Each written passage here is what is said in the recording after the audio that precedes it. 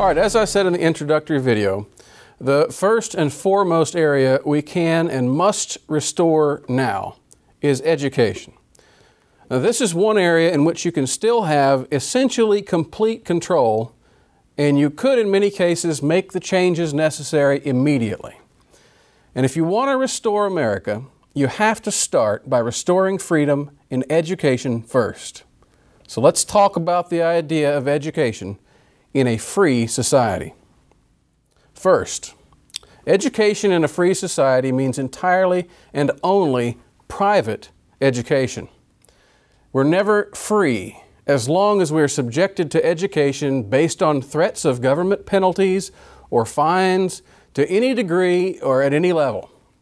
And this is, of course, not to deny the prime importance of education in society, the necessity of education, but in education, as in all areas of life, the primary issue will always be sovereignty. Who has legitimate control, legitimate command? To what extent that civil government has control? It will force us to comply with its standards, its dictates, and to that extent, we're not free individuals. We're not free as long as someone else tells us what to do and how to do it, and forces us to do it, and forces us to pay for it. Apart from God alone, no person, no agency has that level of authority in society. And whoever does assumes the role of God in that area of life. Now, this applies to our individual liberties, freedom of expression, freedom of speech, etc. We all recognize that. But it applies also to education, as much as any other personal decision.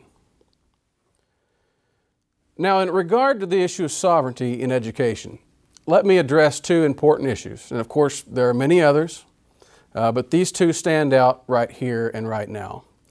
First is the myth of neutrality, and second is the consideration of purpose. Briefly first, the myth of neutrality is simply that. In education and in all areas of life, there is no neutrality. In our view of our responsibility for our own education, as well as for that of our children, we must ask, to whom are we ultimately responsible? To God or to man? Who is sovereign? Who has the right to tell you who, what, when, where, how, etc. to educate? Who has that right? What man has the right to compel you to attend any given school? What man has the right to compel you to pay for someone else's attendance at school? Now, I would submit to you that no man or group of men has that absolute right, and yet that's the accepted norm for society today. Well, in a free society, this would not be the case. The myth of neutrality means there is no middle ground on the issue. There is no place between faithfulness to God and submission to a man-dictated, man-driven, man-enforced system that denies God, by the way, excludes God, replaces God. Now, either our society in this area is faithful to God or it is not. And we could talk about that at length, perhaps in a supplementary discussion. But given that there is no middle ground between faithfulness to God and a subjection to man, then there also is none between freedom and coercion in education either. Either we are free, responsible individuals and families before God, or we are coerced and cajoled by some other forces. So that's the myth of neutrality.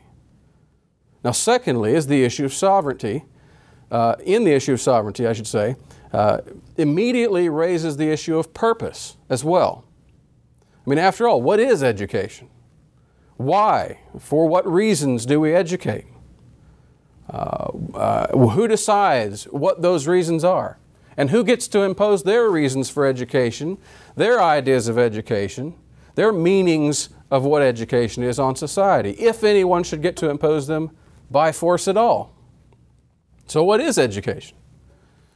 Well, the bare meaning, minimal meaning of the word education comes from a Latin derivation, and it's from the Latin word educatus. The verb form is educare. means out of, and ducere means to lead. So what does that mean?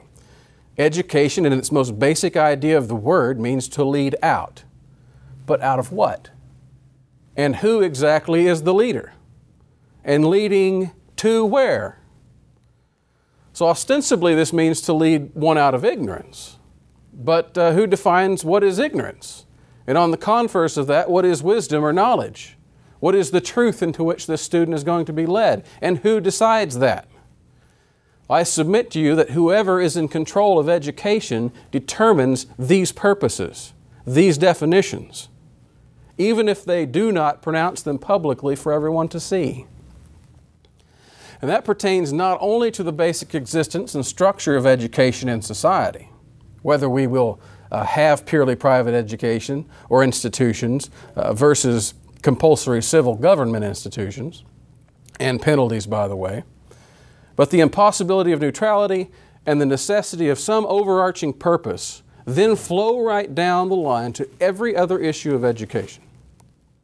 Whoever has control decides what is taught, when it is taught, what is left out, what's not taught, what you can or cannot criticize, to what extent, with whom you will or will not associate, how discipline is administered, and 1,000 other educational issues. Whoever controls education has determination over all these issues for you and for your child, and therefore for your entire legacy. And in a free society, all of these decisions would be left to the individual and the family. Never made an issue of coercion from the state or governmental level. No one but you standing before God should be allowed to make those decisions. Now, let me briefly then describe what a truly free society under God means for education. Freedom in education means this. Number one, exercising personal responsibility for your own children. Number two, federal, state, or local governments having no jurisdiction in this area and no ability, legal or otherwise, to coerce free individuals and families in any way. Number three, it would mean not being forced to fund anyone else's children's education in any way, directly or indirectly. Number four, it would mean funding your own child's education. Number five, it would mean not demanding that anyone else fund your child's education. Do you see how those things work together? Indeed, it would mean not even allowing or accepting funding derived from coercive means or taxation or anything like that. The issues of sovereignty, non-neutrality, and purpose all mean that you have to make the decision for liberty. It will not happen for you. If you leave the decision to someone else, then you have abdicated your personal responsibility. If you accept that civil government can coerce you or others to pay for other people, then you have abdicated the principle of liberty. So the question of control and command of education forces us before God to choose who shall lead and how, and will it be free?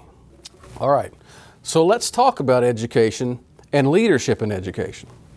We have to stop thinking of this thing called education as primarily a system or a system of institutions in itself.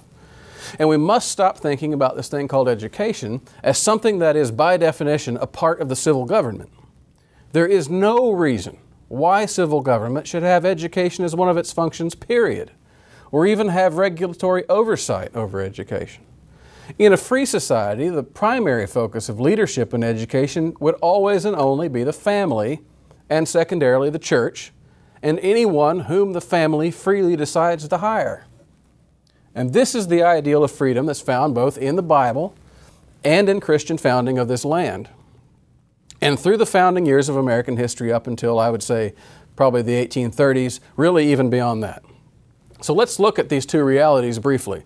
The biblical reality and the historical reality. The biblical Christian case is very simple and it's very brief, and I'll state it very briefly. In both the Old and New Testaments, education was stated as the responsibility of the family, secondarily of the church. This is seen in the Old Testament, most essentially in the Shema passage in Deuteronomy 6, verses 4 through 7. And those verses read like this. Hear, O Israel, the Lord our God, the Lord is one. You shall love the Lord your God with all your heart and with all your soul and with all your might. And these words that I command you today shall be on your heart, and you shall teach them diligently to your children. And you should talk of them when you sit down in your house, and when you walk by the way, and when you lie down, and when you rise. And you shall bind them as a sign on your hand, and they shall be as frontlets between your eyes. You shall write them on the doorposts of your house and on your gates. So it's clear that education was to be carried out in the home and was to be engaged in constantly, using every opportunity, using every resource, and it was to reflect the content of God's teaching. Well, this is essentially repeated in the New Testament. The educational principle appears in Paul's letter to the Ephesians, and he reiterates simply the fifth commandment. And he says this, "Children, obey your parents in the Lord, for this is right. Honor your father and your mother. This is the first commandment with a promise, that it may go well with you, that you may live long in the land. Fathers, do not provoke your children to anger, but bring them up in the discipline and instruction of the Lord." So whatever else we may derive from Scripture, and there is more to be derived, the two most basic places that address education apply it directly to the family, and in such a way that God's Word and godliness compose the central sacred purpose. In no place in Scripture is it even intimated that civil government should have any hand in this process. Now, since the American colonies were founded and settled almost exclusively by Bible-believing Christians, who established communities on Christian principles explicitly in many cases, and were averse to any government-established church or institution, generally speaking. In some places that was not true, but in most cases it was. It should not surprise us that American culture in general, at least up until the 1830s and then even beyond, reflect these biblical ideals of freedom and individual responsibility for education. This is attested by perhaps the most widely accepted, at least most definitive source on the history of education in America, a scholar named Lawrence Kremen. Now, Kremen was a liberal and a progressive, so he had no particular fondness for America's Christian history, and yet in his definitive 4-volume history, he was faced with several clear facts, and here are a few of those. Number one, the Bible was the single most important cultural influence in the lives of Anglo-Americans. And as such, it formed the core of American education in learning to read, learning to write, as well as teaching morality and ethics and the meaning of life. As well, by the way, as supporting such things as trades and vocations. Now, the household, number two, or the family was, quote, and these are his words, the principal unit of social organization and, quote, the most important agency of popular education. The family undertook the training of children, quote, again, in some honest calling, labor, or employment. So education was from the cradle all the way to the job. Number three, in cases where the family was unable to further advance the education in the calling or trade, businesses and apprenticeships provided education, and it wasn't just book education like you would get in a university. It was, and these are his words again, a direct example of immediate participation. So it was in a trade in which a young person could advance, find employment, and contribute to society through those means. That was the way education was done. And by the way, entrance into those programs was free and it was easy. Unlike over in Europe at the time, Britain for example, there was high demand for those jobs, but there was also a cartel in place. There was a high demand for skilled labor in the United States, but there were no guilds. There were no monopolies that controlled labor. So there were no things like informers, there were no legal obstacles, there was no statute of artificers, which they had in Britain. There were no fees and there were no property restrictions to get into these apprenticeships. They were wide open to anyone who wanted to come and quite easy to get into. Number four, in addition to those things, there were also private night schools for working adults, for adults who needed advanced education. These people could go there and improve their English and vocational skills, whatever. Another great scholar of American history is a man named Samuel Eliot Morison, widely known, very famous. And he notes that the sole exception to private education in the American colonies for a long time was in Boston. It was called the Boston Grammar School. But even this, a couple of institutions that were there really only admitted children that could already read. So the question he asked is, where did they learn to read? Here's what he has to say. He says, quote, "Boston offers a curious problem. The grammar, or Boston Latin School, was the only public school down to 1684, when a writing school was established. And it is probable that only children who already read were admitted to that. They must have learned to read somehow, since there is no evidence of unusual illiteracy in the town." One of the famous graduates of that Boston Latin School, by the way, was Benjamin Franklin. And he had very little good to say about it later in his life. But that's another story.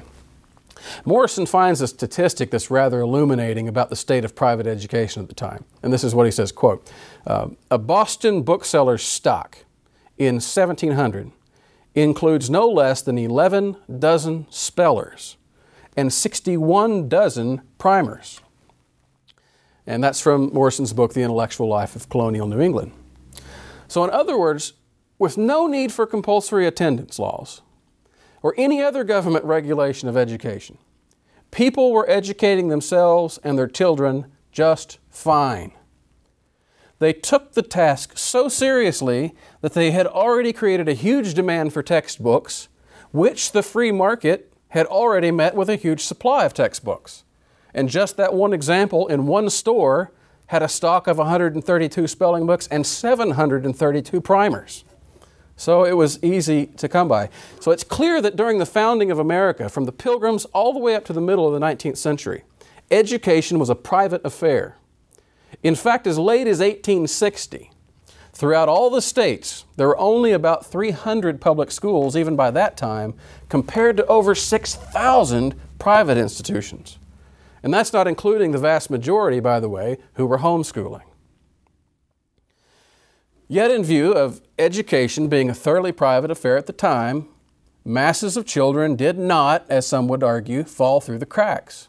In fact, literacy was extremely high, even in rural Western areas, compared to educated Britain at the time, and close even, some could argue, to the U.S. today.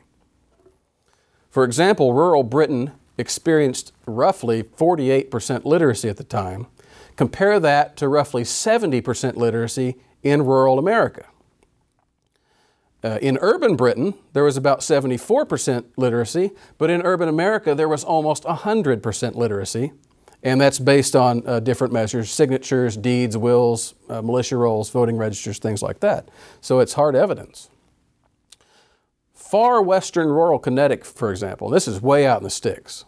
In the example of the town of Kent, which is almost right on the border with New York State, saw nearly 100% literacy out in the sticks.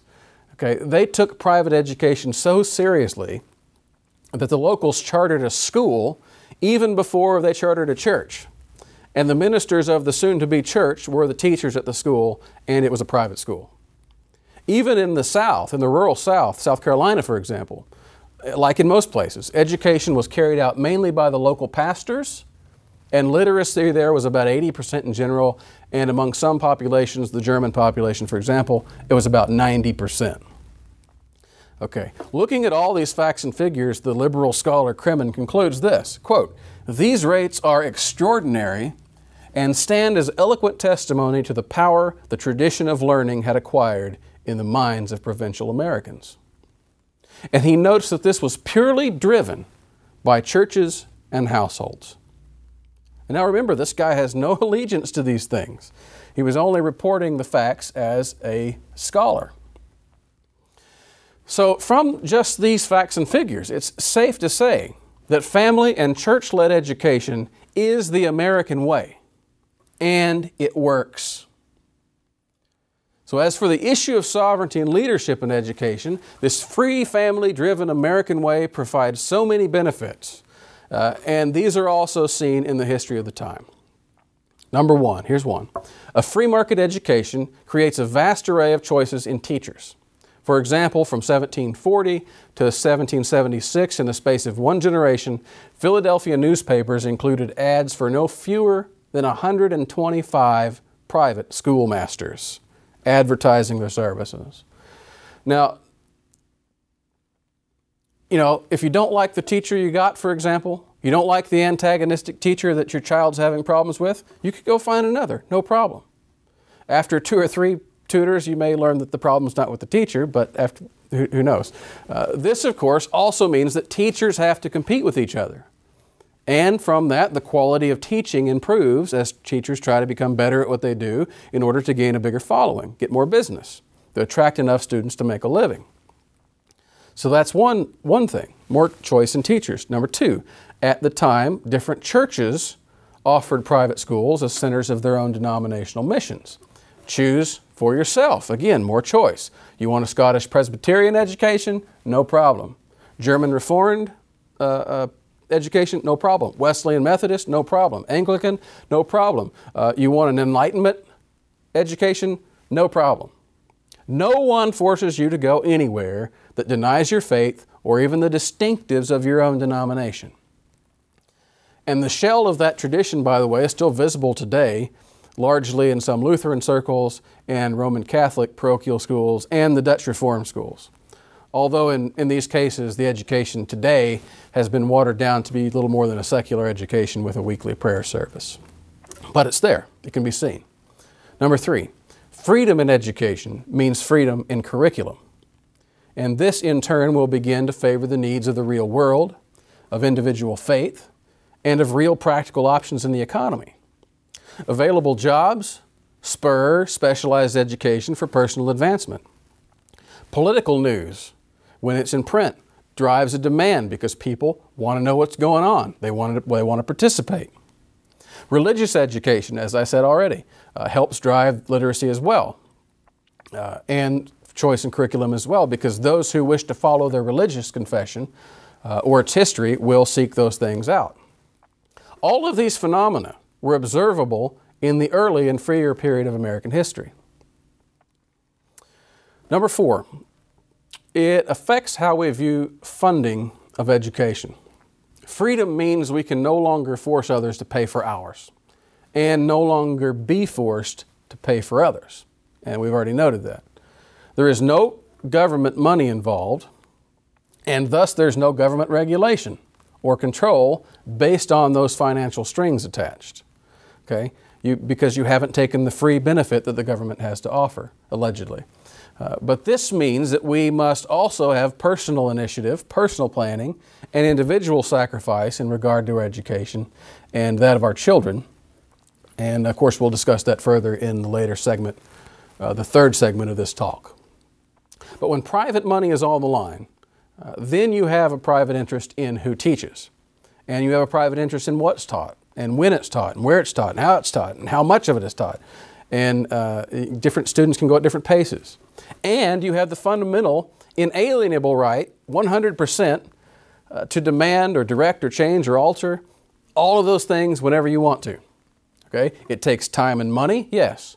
But have we all not said once or twice before that the price of freedom is high? Freedom ain't free.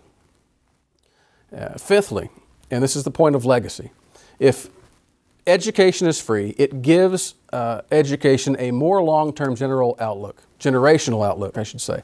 Okay, now instead of just sending your kids to school to be going through the motions of reading, writing, arithmetic, now you are passing a legacy on to your children. And it's infused with a bunch of secular, humanist, liberal psychobabble if you're in that school, but in free education, it's infused with your own worldview.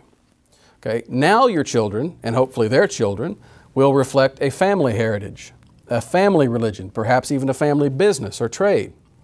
And they will retain a commitment, hopefully, to local politics, to local culture. In short, a free society will tend to reproduce itself in terms of the children being images of the very hardworking, self-sacrificing parents who modeled the society to begin with. So we can see from this much, of all that's been said so far, number one, a free society, in order truly to be called free, must involve only private education with no coercion or taxation from civil government. And number two, such a society in regard to education was in fact the American way for a very long portion of our history. It is the only view that we can properly call free. It once was the norm, and it worked just fine. So the question is, why did it change? What brought about this colossal transformation of American education, so much so as to turn the tables completely, where homeschools and private schools are the tiny minority, looked down upon, looked on with suspicion, and in some cases ridiculed, while the tax-funded government schools are the norm. And the vast majority of people not only accept the fact that government should force some people to pay for other people's education, they not only accept the fact, but they actively fight to keep it that way. They call it a right and proper and American and even Christian. Now imagine that. Christians actively arguing and fighting to maintain a system of compulsion, of coercive taxation that imposes anything, let alone a secular, humanist, pluralist, anti-Christian system of education. Okay? Now, there are some who will say that there were changes in society that required changes in education, and we'll look at that. Is that true? Okay. How was this basic freedom lost? I'll discuss that in the next segment.